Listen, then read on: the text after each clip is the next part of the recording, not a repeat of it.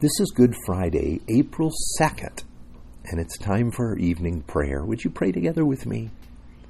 Holy God, this evening, as the friends of Jesus took down his body from the cross, all hope seemed lost.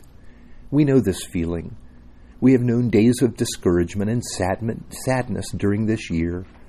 Help us to remember when the darkness comes, and when it's the greatest, the dawning of the new day is soon in Jesus Christ. Remind us of the living hope we have in him, a hope that can never be taken away. Thank you that because of Jesus, we have no need to fear the night, for Jesus is the light of life. And we pray in the name of Jesus. Amen.